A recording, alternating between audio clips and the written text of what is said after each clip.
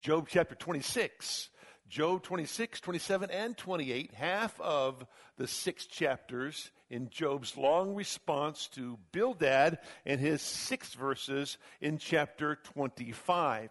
As you're turning there, I want to read to you a quote from the late, great Matthew Henry, who said, "The God of Israel, the Savior, is sometimes a God that hides himself, but never a God that absents himself. Sometimes in the dark, but never at a distance." Sometimes we have a hard time grasping what God is doing. And that's why it's so important that we engage in the study of theology, the study of God. It's imperative that we come to understand who God is. The book of Job is not about Job, although that's the name of the book. It's about God. And that's why it's the sovereignty of God in the suffering of man. You need to truly come to grips with who God is. The Bible's not a book about marriage.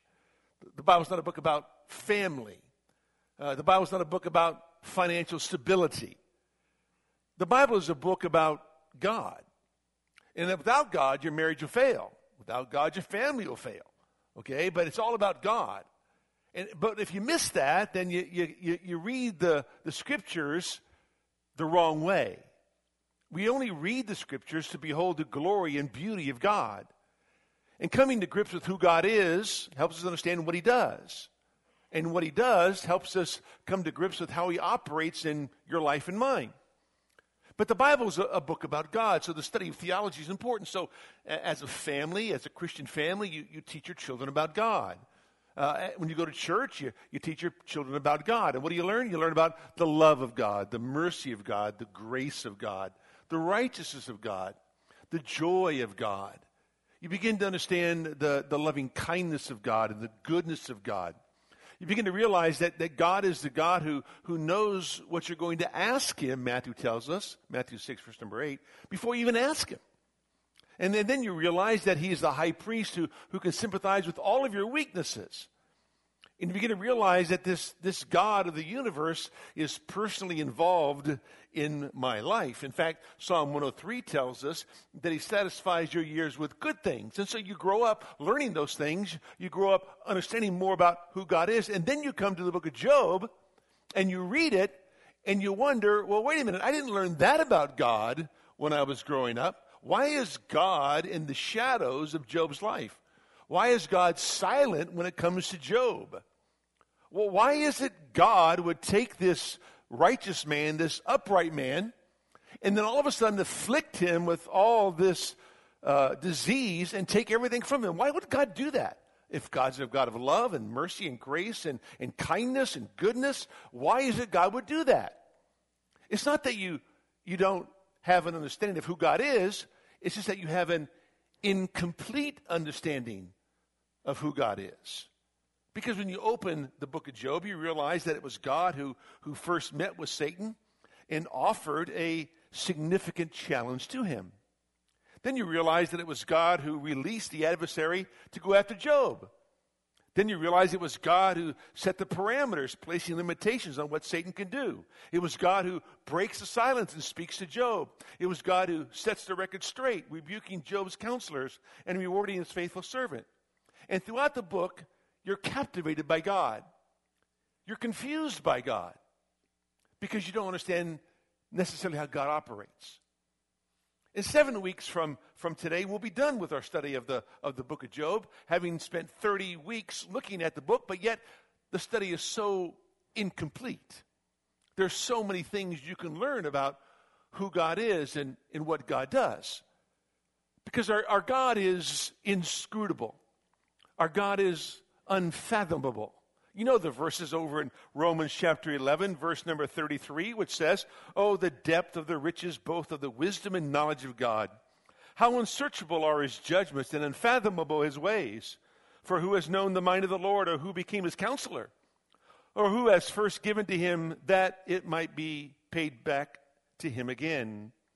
For from him and through him and to him are all things. To him be the glory forever. Amen." Paul would be able to sum up the fact that no matter how much you study, no matter how much you learn, God is vast and we are small.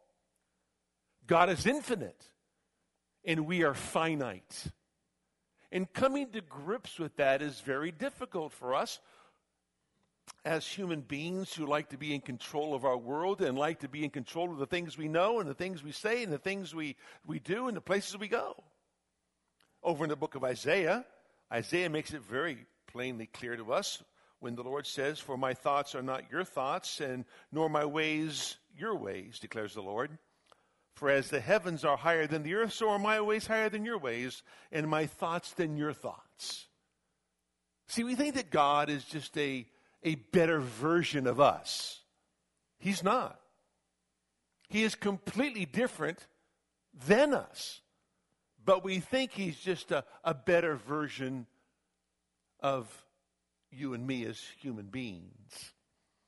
It was A.W. Tozer in his book on the knowledge of the holy who speaks about the inscrutability of God when he says this: "Left to ourselves, we tend immediately to reduce God to manageable terms. We want to get him where we can use him, or at least know where he is when we need him. We want a God we can in some measure control. We need the feeling of security that comes from knowing what God is like, and what he is like is, of course, a composite of all the religious pictures we have seen, all the best people we have known or heard about, and all the sublime ideas we have entertained about God." If all this sounds strange to modern ears, it is only because we have, for a full half century, taken God for granted. The glory of God has not been revealed to this generation of men. The God of contemporary Christianity is only slightly superior to the gods of Greece and Rome, if indeed he is not actually inferior to them, in that he is weak and helpless while they are at least having power. That God can be known by the soul in tender personal experience while remaining infinitely aloof from the curious eyes of reason constitutes a paradox. And it does. God is very much a paradox. We can know him, but never fully know him. We can come into a relationship with him, but yet realize the vastness of his character and the operations in which he conducts himself and how he moves in mysterious ways and does things beyond our control. Those things we'll never understand. One of the great joys of our study of the book of Job is reading Charles Spurgeon on Job. In this, he says this about the doubting and inquiring man who wants to know everything about God and come to understand God and be able to explain God to people.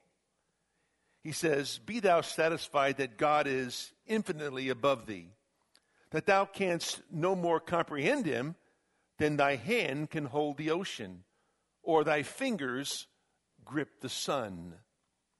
If there were no mysteries in our holy faith, we might well believe that it was devised by men like ourselves.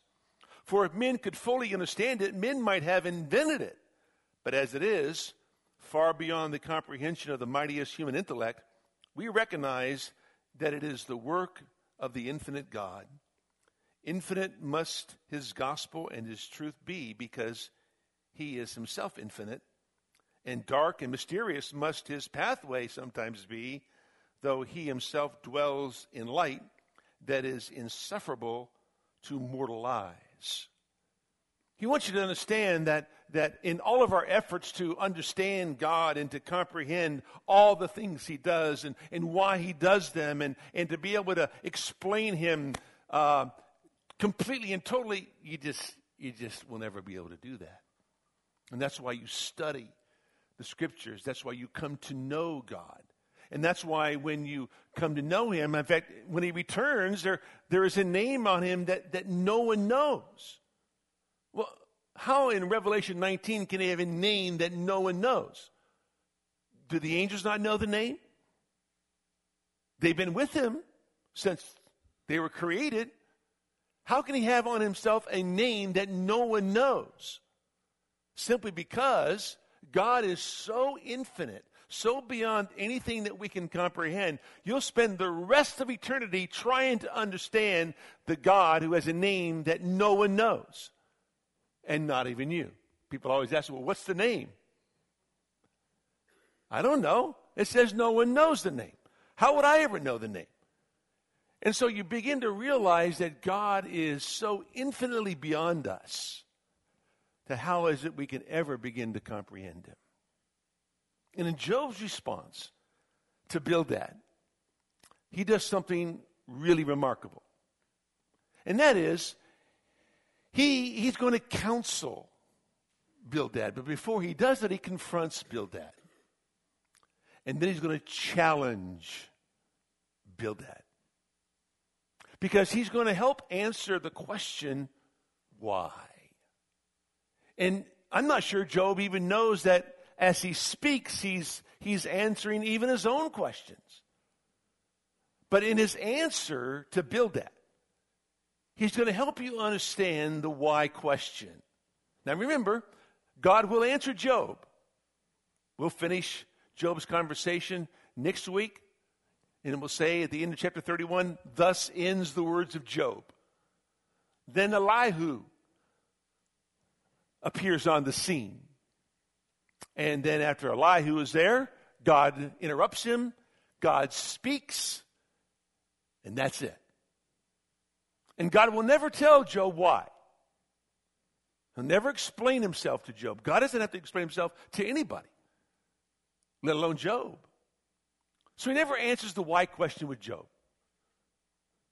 But in his revelation of himself to Job, Job repents in dust and ashes. Because when you come to know God and you come to realize the vastness of God, the immense aspects of him that go beyond anything we can ever imagine, then you realize that you truly will never understand him. And you just have to trust him and believe in him, which is the essence of our faith, right? We trust and believe in the living God. So as we look at chapters 26, 27, and 28, you have just 3 points. In chapter 26, you have the confrontation with Bildad in the first 4 verses, and then you have his counsel to Bildad. And then in chapters 27 and 28, you have the challenge for Bildad. Because he's going to challenge Bildad's way of thinking. In fact, he challenges all 3 men's way of thinking. They're not going to speak again. Bildad was the last guy to speak. He was done. He gave us 6 verses. And he said some good things in those verses about the rulership of God and the reconciliation of God and the righteousness of God, and help us to come to grips with those things. But there's one thing to have knowledge. You ever met people who have a wealth of knowledge? They're just really smart people, right? They seem to know so much about the Bible, okay? You need a verse, they got a verse. You want to explain the doctrine, they can explain the doctrine. They can back it up with they know a lot about God. But they don't have a lot of wisdom. You ever know those people? They know a lot about God, but they really don't know God. There's a difference there. The demons know a lot about God. They got great theology. They know everything about God. They know more about God than you and I know. So they have a lot of knowledge of God. But they don't know God. They don't have the wisdom of God. And that's a fine line. Because you need knowledge to have wisdom, right? But yet, just because you have knowledge doesn't mean you have wisdom. And we'll explain that to you as we go through this. Because the men that come to Job have a lot of knowledge about God. But they have very little wisdom about God. They believe in their thinking that they can argue Job into repentance. And they can convince Job that he is a certain way. And so they want to impress him. Now think about this. He's the greatest man in the East. We read that in Job chapter 1. Remember that? So Job's the greatest man in the East. And in the back of their mind, there's a little bit of excitement about bringing down the greatest man in the East. That they can convince the greatest man in the East of his sin and getting to repent. How great will they be? And so maybe in the back of their minds, they're thinking all this because they just keep berating him and berating him. You are wicked. You have secret sin. That's why you have suffered so severely. That's why things are falling apart. That's why things are so bad. And they hammer it day after day, conversation after conversation, and they never let up. And Job just sits there, listens and responds. Sits and listens and responds. Now finally, he's going to give a lengthy response. And in that lengthy response, he makes some pretty incredible statements that help us to understand how it is we are to have wisdom when it comes to operating every single day of our lives. Wisdom is crucial. And so you open your Bible and you go to chapter 26 and it says, Job responded, "What a help you are to the weak. How you have saved the arm without strength." No, they haven't. They haven't helped the weak. You know, when you encourage someone, the word encouragement means to instill courage in someone. They weren't instilling anything in Job except frustration and doubt and questions. But Job, in and of himself, was a courageous man. And therefore, he really didn't need people to instill courage in him. Remember, Job was all alone. Job has no support. Next time you feel like you have no support, just hold hands with Job. Because he had no support. His wife wasn't supporting him. These men certainly weren't supporting him. There were no other friends. I mean, if there was, we don't know anything about him, right? His family couldn't support him. His family was gone. They died, right? His animals couldn't support him because they were gone. His servants couldn't support him. They were gone.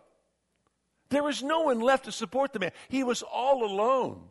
He was on an island, an ash heap, by himself, with no support system.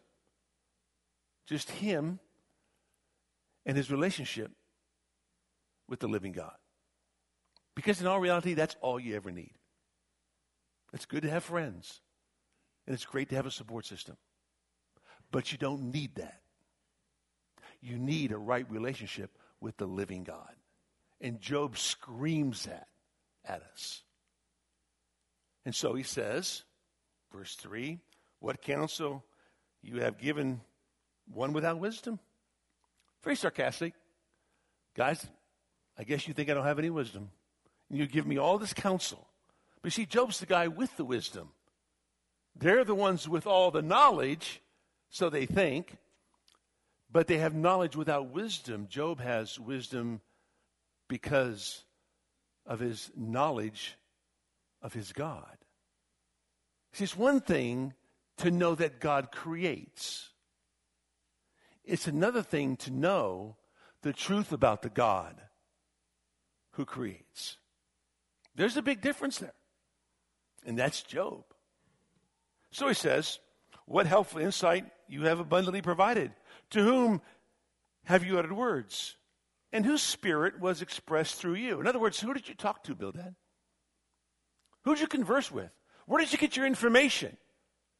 How did you come up with what you came up with, Bildad? This is a confrontation of him. And now he's going to counsel Bildad in terms of the greatness and power of God. Because you see, Bildad isn't the only one who understands how great and powerful God is. Job understands that. But Job understands it from a different perspective than Bildad did. Job knows about the rulership and the dominion and the power and the awesome nature of God. Job knows that. They're not telling Job, they're not educating Job. In fact, he'll go on and say in chapter 27, verse number 11, I will instruct you in the power of God. What is with the Almighty, I will not conceal. That had to really irritate them. You're going to instruct us, Job? You're sitting there with all the boils. You're sitting there having lost everything. You're going to tell us something, Job? You've got to be kidding me. But Job says, let me instruct you guys about the Almighty. Because you see, they had a lot of facts about God. But they really didn't know God the way Job did. Because Job was having a special relationship with the living God. So he says, the departed spirits tremble under the waters, and their inhabitants. Naked is Sheol before him, and Abaddon has no covering. In other words, it's impossible, he says, to hide from God. Now, he knows this. He can't hide from God. No one can hide from God. And then he says, it's incredible to know that earth hangs on nothing. Verse number 7, he stretches out the north over the empty spaces and hangs the earth on nothing. Job knows that. Job gets that. Hebrews 1:3 tells us that he upholds the worlds with the word of his power. You know the song, he has the whole world in his hands? No, he doesn't. He doesn't. Doesn't have to. He holds the world with the word of his power. He holds the universe together by just speaking a word. And when he wants to destroy it, he just speaks a word. That's the awesome power of God. That's why when he would just speak a word in the New Testament, and someone would be healed. Was it the centurion said, just speak the word, Lord. Just speak the word, and my servant will be healed. Knowing the power of the word of the living God. Job understands that the universe hangs on nothing. He says he wraps up the waters in his clouds, and the cloud does not burst under them. He obscures the face of the full moon and spreads his cloud over it. He has inscribed a circle on the surface of the waters at the boundary of light and darkness. The pillars of heaven tremble and are amazed at his rebuke. He quieted the sea with his power, and by his understanding he shattered Rahab, which, according to Isaiah 27, is Leviathan. By his breath the heavens are cleared. His hands has pierced the fleeing serpent. Behold, these are the fringes of his ways, and how faint a word we hear of him, but his mighty thunder, who can understand? Job makes it very clear that what I'm telling you are just the fringes of the ways of God. This is the outskirts of the ways of God. This is not even the details of the power of the living God who forms the clouds and blows the wind and holds the universe together on nothing. These are just the outskirts, the tip of the iceberg. Who can understand it? So he wants the men to know that he's not without knowledge about the greatness and power of God. He wants to counsel them in the fact that he does have an understanding of God's greatness and God's power. But now he's going to challenge Bildad and his friends. And that's in chapter 27 and chapter 28. What he wants to do is help them understand that his departure from evil is steadfast. He's not where he is because of his evil. Listen to what he says. Then Job continued his discourse and said, as God lives, who has taken away my right, and the Almighty who has embittered my soul, he understands that God is behind all this. For as long as life is in me, and the breath of God is in my nostrils, my lips certainly will not speak unjustly, nor will my tongue mutter deceit. Far be it from me that I should declare you right. Till I die, I will not put away my integrity from me. I hold fast my righteousness and will not let it go. My heart does not reproach any of my days. What a statement. Now think about this. Before everything happened, before he lost everything, the Bible tells us he was an upright, blameless, God-fearing man turning away from evil. That's how the book of Job begins. There was a man from the land of Uz, and he was blameless, upright, God-fearing, and turning away from evil. By the time you come to chapter 27, now how long are we into this? I don't know. Weeks? Months? We don't know how long we're into the conversation here. The Bible never really tells us. But what we do know is that Job has held fast his integrity.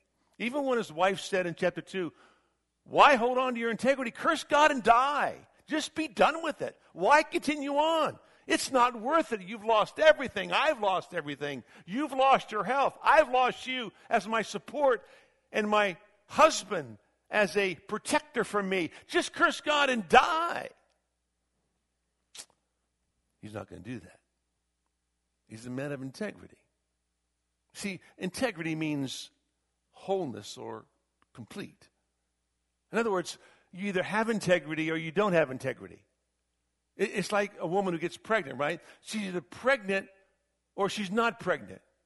A woman has never said, I'm almost pregnant. There's no such thing as being almost pregnant. You're either pregnant or you're not. Same with integrity. You either have integrity or you don't. You can't say, well, I almost have integrity. No. Either you have it or you don't. Right? And Job has it. So he had it before everything fell apart. And now when everything falls apart and things are even worse now than when they first began to fall apart, he still is a man of integrity. See that? Because crisis revealed the true character of the man. If he fell apart and cursed God and died and started to engage in evil instead of turn away from evil, then chapter 1 would have been a farce. That wouldn't have been true. But we know it's true because when he goes through all this pain and hardship and turmoil and difficulty, he's still turning away from evil. He's still holding on to his righteousness. He's not going to speak deceitfully. He's not going to speak unjustly about his God. He's not going to curse his God. Because a man of integrity doesn't change his colors. The man of integrity is the same when things are bright and when things are broken. When everything is sunny, he's the same as when everything is dark. There's no difference. And that's what's so impressive about Job. That's what makes him the Bible's greatest hero. Because he never compromises. He never walks back from his upright lifestyle. Never walks back from turning away from evil. We'll see it next week. In chapter 31, I made a covenant with my eyes not to look lustfully upon a woman. Not going to do that. He made a commitment. And you see the devotion that's there. Look at these words. Far be it from me. My lips certainly will not do this, nor will my tongue. Till I die, I hold fast my heart for as long as I live. This is devotion. This is determination. This is commitment. This is ironclad determination. He's never going to waver. He's never going to walk it back. He's always going to be the same because that's who he is. And so he's challenging Bildad. He's challenging Zophar. He's challenging Eliphaz. Guys, look, I know you're saying I'm a wicked guy. I know you're saying I got some secret sin. Not so. That's not who I am. I've maintained my integrity. I've maintained my upright life. It doesn't mean he's a sinless person. It doesn't mean that. I'm sure Job has sinned many times over again. That's not the point. He's a God-fearing man. He's turning away from evil. He's a blameless man. He's an upright man. And he holds fast his integrity. That's what he does. Because he's the same whether things are great or whether things are bad. How about you? How about you? Is that the way you are? That's a good question you need to ask yourself. When things are falling apart, are you different? Are you different on Monday than you are on Sunday? When you go to work, are you different than you are at church? When you go home, are you different at home than you are at work? Or at church? Or are you the same all the way around? Are you the same when you have your job as when you lose your job?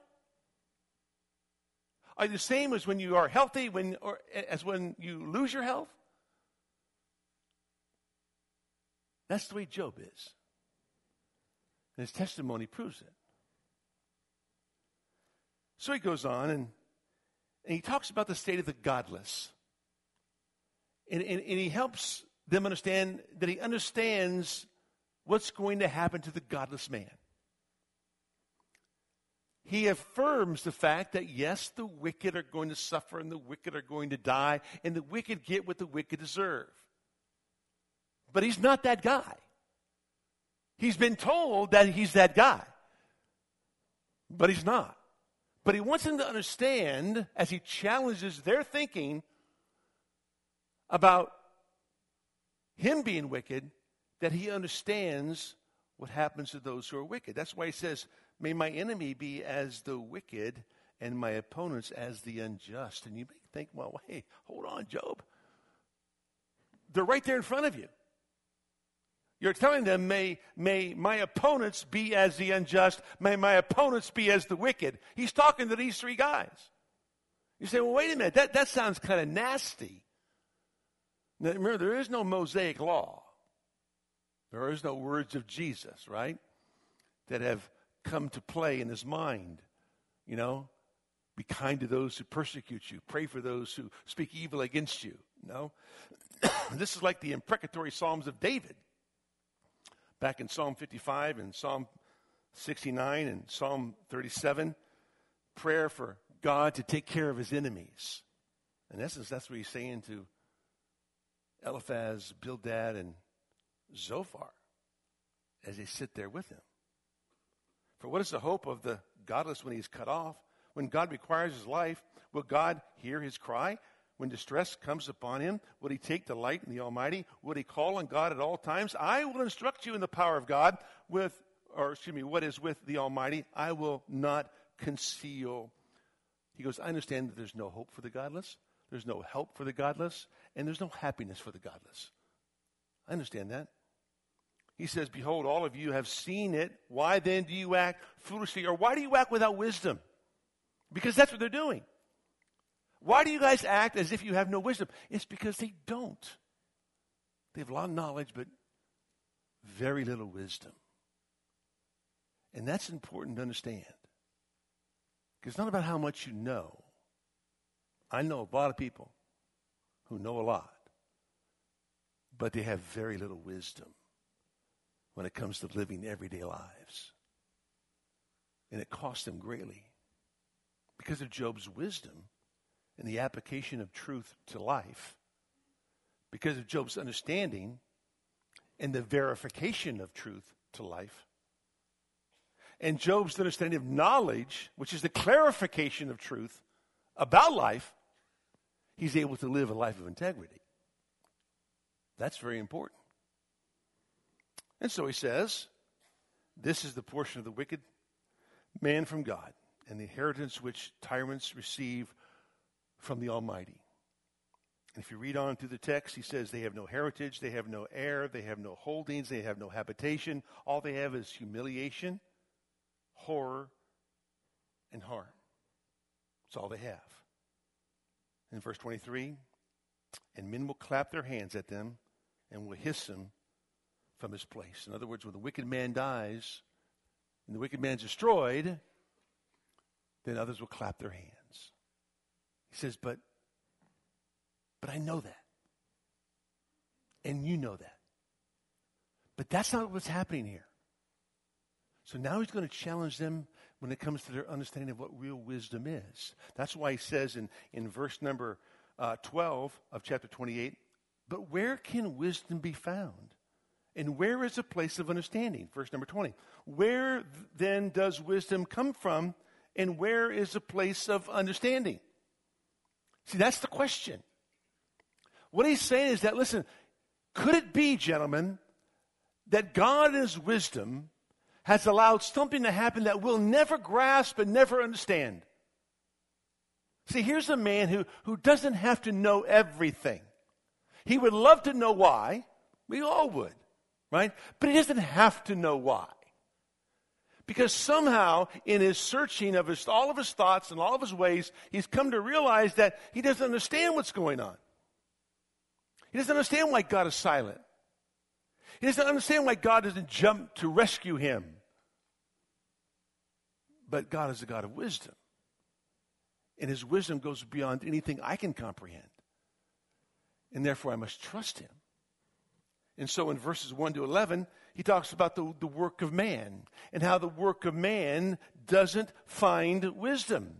And man's work is unimaginable in all the things he can do. And he talks about how it is he's able to dig down deep into the ground and go to places where no one else has ever been and do things that no one else has ever done and be able to hold water back and continue to dig and to search and to look for things. But wisdom is not found in the work of man. And wisdom is not found in the wealth of man. That's what he says in verses 12 down through verse number 19. Man does not know its value, verse number 13, nor is it found in the land of the living. The deep says, it is not in me, and the sea says, it is not with me. Pure gold cannot be given in exchange for it, nor can silver be weighed as its price. It cannot be valued in the gold of Ophir, in precious onyx or sapphire. Gold or glass cannot equal it, nor can it be exchanged for articles of fine gold. Coral and crystal are not to be mentioned, and the acquisition of wisdom is above that of pearls. The topaz of Ethiopia cannot equal it, nor can it be valued in pure gold. Where then does wisdom come from? And where is the place of understanding? Where does it come from? Man in all of his wealth cannot purchase it. Man in all of his work cannot produce it. So where does wisdom come from? It comes from God. And that's what he says.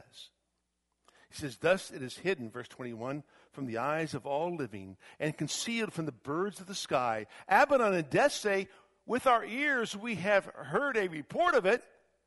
God understands its way, and he knows its place, for he looks to the ends of the earth and sees everything under the heavens.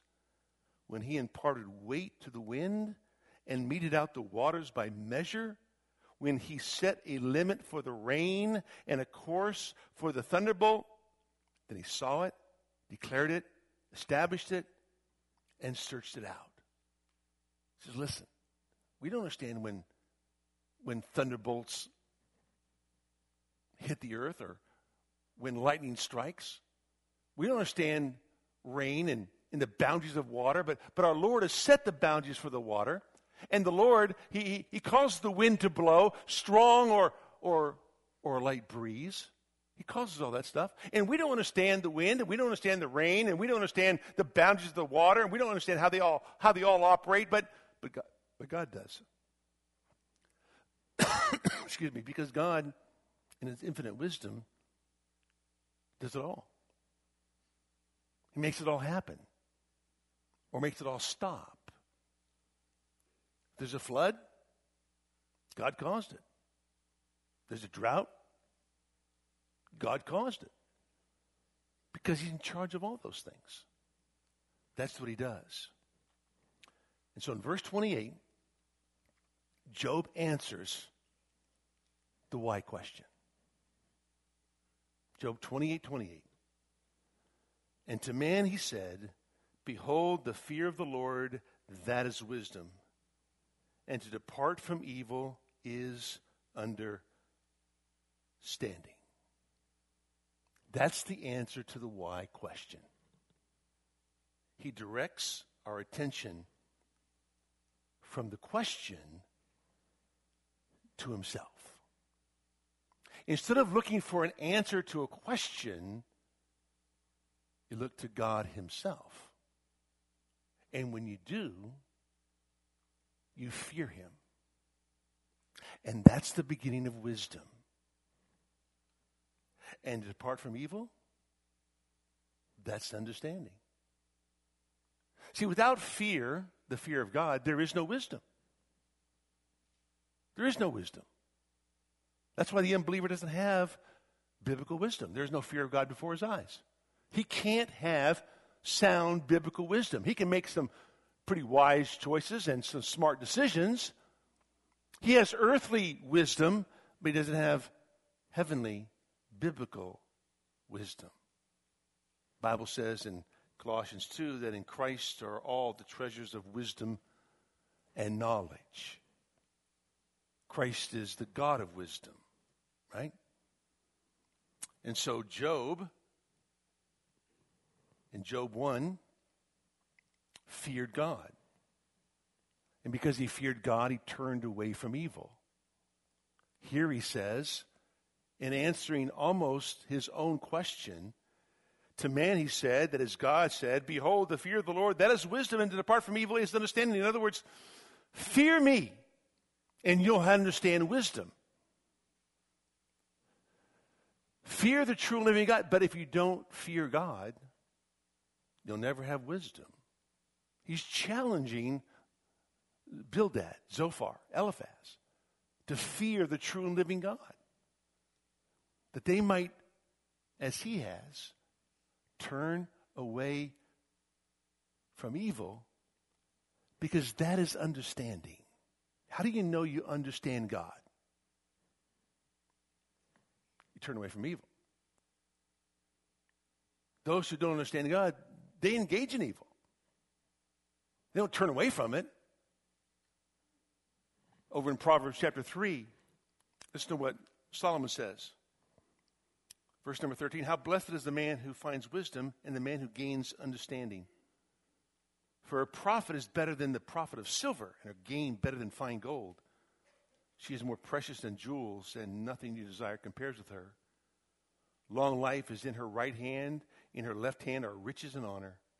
Her ways are pleasant ways, and all her paths are peace.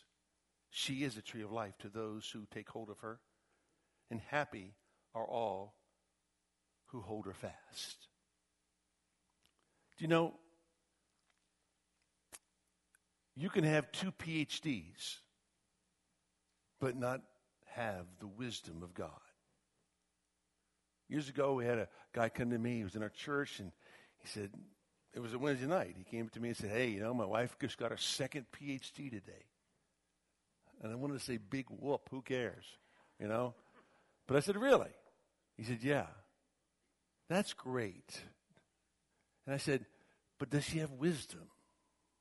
I said, what do you mean? I said, I know she's got 2 PhDs, and that's great. I know it's going to help you financially. It's going to help her with her salary and the school that she teaches in, but does she have wisdom? He said, well, I guess never thought about that. I said, maybe you ought to think about that. 4 years later, they were divorced. Not much wisdom, not much understanding. But she got 2 PhDs. See? There's no course in any university that I know of on the fear of the Lord.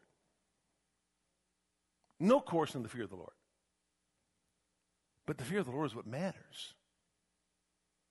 How important is that?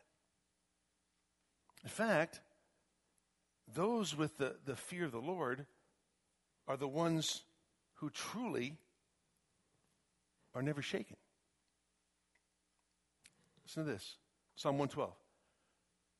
How blessed is the man who fears the Lord, who greatly delights in his commandments. His descendants will be mighty on the earth.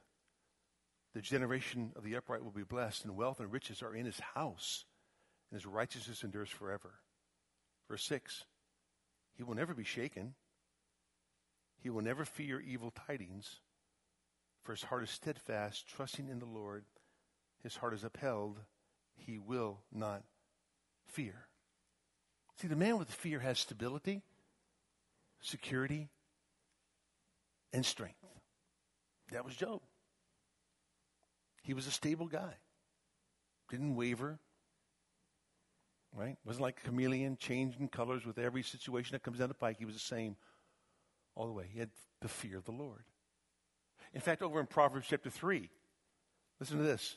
Verse 22 or 21. My son, let them not vanish from your sight, that is knowledge, wisdom, and understanding. Keep sound wisdom and discretion, so they will be life to your soul and adornment to your neck. Then you will walk in your way securely, and your foot will not stumble. When you lie down, you will not be afraid. When you lie down, your sleep will be sweet. Do not be afraid of sudden fear, nor the onslaught of the wicked when it comes. For the Lord will be your confidence and will keep your foot from being caught. That's the man who has wisdom. That's the man who fears the Lord. That's the man who has understanding. Doesn't fear anything. That's why the Lord said, don't fear the one who kills body. Only fear the one who kills body and soul in hell. That's the one you fear. In fact, over in the book of Deuteronomy, the 8th chapter, the 6th verse, it says, therefore you shall keep the commandments of the Lord your God to walk in his ways and to fear him. To fear God is to walk in his ways. Then over in chapter 13, verse number 4, he says this, you shall follow the Lord your God and fear him. You shall keep his commandments, listen to his voice, serve him, and cling to him.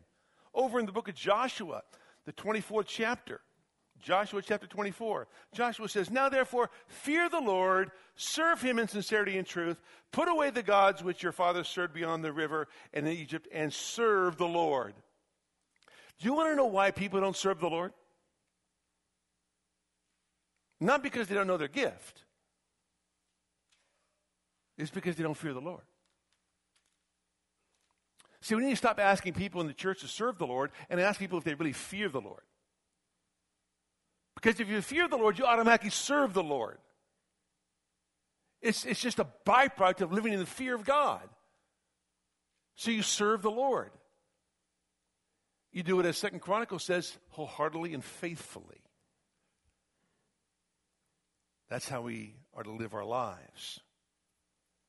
And so, Job says, as he answers the question, listen, guys, it's not about knowledge. We know what's going to happen to the wicked. We know about the greatness and power of God. I know as much as you know about that kind of stuff. But it's about the wisdom of God and coming to grips with who he is and realizing that the fear of the Lord, that's the beginning of wisdom. And departing from evil, that's understanding. So next time you have the question, why God? Understand, God doesn't answer the why question. He just wants you to fear him. And that's why God speaks to Job the way he speaks to him at the end. And that's why Job will spend the next 3 chapters showing us how it is he feared the Lord and will continue to live in the fear of the Lord the rest of his life. That's what he does in the next 3 chapters. As he goes back and rehearses his past, explains the present, and lives in anticipation of the future. Having said that, I want to remind you of what Solomon said in Proverbs 24, verse number 3. He said, by wisdom a house is built, and by understanding it is established. And by knowledge the rooms are filled with all precious and pleasant riches. By wisdom a house is built. A house is restored. A house flourishes. A house is set in order. By wisdom. Wisdom is the application of truth to life. It applies what you know about God to everyday living. Wisdom is not what I know. It's how I live in light of what I know. That's wisdom. So wisdom applies truth. Understanding verifies truth. It verifies truth by demonstration. It verifies truth by imitation.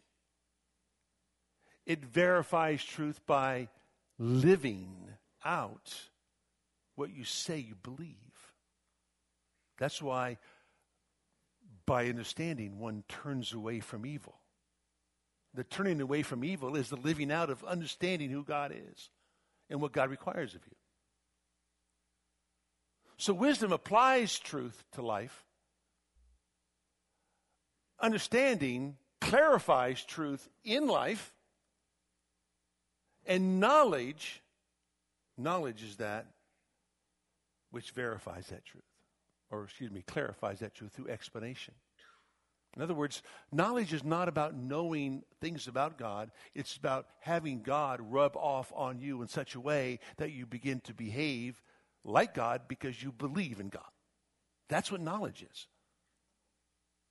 And these three things all determine the condition of your home. Wisdom, understanding, and knowledge. If you want your house to flourish, you must have wisdom. If you want it to be fortified, you must have understanding. If you want it to be fulfilling, you must have knowledge. Because with knowledge, that is God rubbing off on you in such a way that you begin to believe all that he says and behave according to what he says, all your rooms are filled with pleasant and precious riches. That's not money. That's attitude. That's character. That's conduct. That's peace.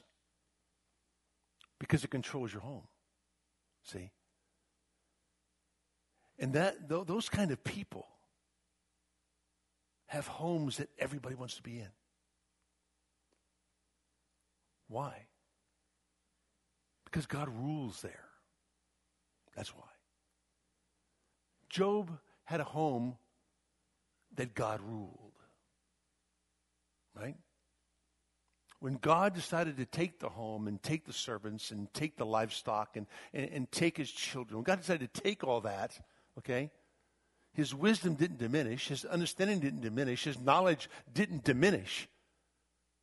No, it held everything together for him. See? So that when you look at chapter 1 and you look at chapter 26 and 27 and 28, 29 and 30 and 31, Job's the same guy. Because the character of the man didn't change. The conditions around him changed, the circumstances around him changed, but the character of the man never changed. And so in his whole counsel to Bildad and his challenge to all these men was, look guys, we might not know all that God is doing. That's irrelevant. But we do know that no matter what happens, wisdom only comes from God. And God is far superior in wisdom than we are. Amen. So therefore, the fear of the Lord is the beginning of wisdom. That's where it begins. And so therefore, as Job said, I'm going to live in the fear of the Lord. And Job's just getting started. Because when you begin to read the next 3 chapters, he just outlines for you very clearly. This is how you live in the fear of the Lord all day long. That was Job's life. That's how he lived. But that's because he came to know and understand God in his limited perception. But he also came to realize he didn't have to have all the answers about God. See, Bildad, Zophar, and Eliphaz thought they had all the answers about God. They knew exactly what was wrong with Job. But they were wrong. And that's why God had to rebuke them and make them repent at the end, because they were dead wrong. But Job was right. Why? Because he trusted and believed, even though everything was horribly bad around him. That's what we need to be, right? That's the way our lives need to be lived, in the wisdom and knowledge and understanding of our God. Not having to have all the answers, not know why this happens and this happens, just learning to rest in what God has said in his word and leave it at that. Do I understand man's free will and God's election? Nope, never will. Neither will you. Stop trying. Stop trying. You can't comprehend the infinite mind of God. And whenever you try to do that, okay, in your finite mind, you're going to mess up your theology. It's going to destroy your theology. Let God be God, rest in his sovereignty, trust him, believe what he says, and just ask the Lord for wisdom about everyday living that you might exemplify his character in your life. Let's pray. Lord, thanks for today and the opportunity you give us to spend time in your word. Truly, you are great and beyond anything we can ever imagine. Oh, God, please help us to trust and to believe only in you, to live in the light of who you are.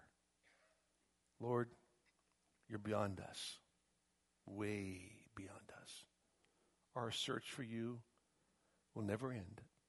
Our search to understand you will never end, because the vastness of your character is so deep, is so far, is so wide. We will spend the rest of eternity getting to know the beauty of our God. Be with us as we go home tonight. Use us for your glory tomorrow. And from this day forward until you come again, as you most surely will. In your name.